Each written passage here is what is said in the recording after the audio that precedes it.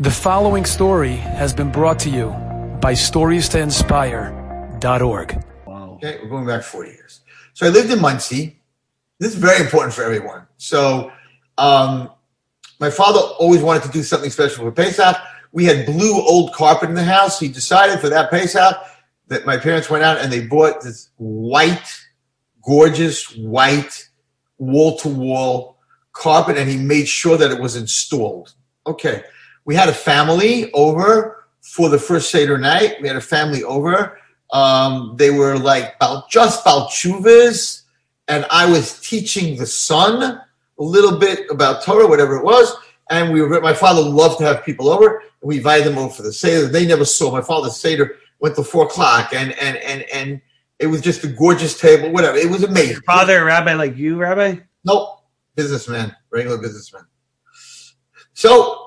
This is a true story. We're sitting at the table, and the kid, the young 13-year-old kid that I was teaching, by accident knocked over his glass of wine. On the white carpet. On the white carpet. But I'm not talking about a little glass. I'm talking about a cup of wine all over the white carpet.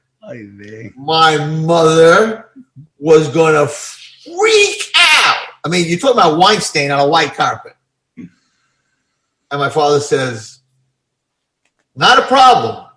10 minutes later, the Eliyahu Navi cup, which is 5 times the size, my father leans over to get Haggadah, and he knocks, and that whole cup spills on the floor. So he tells, his name was Avrami, he says, Avrami, you see, if you wouldn't have done it, I would have done it. So it doesn't make a difference. When we clean my stain, we'll clean your stain. And he made them feel like nothing happened. He purposely knocked it over.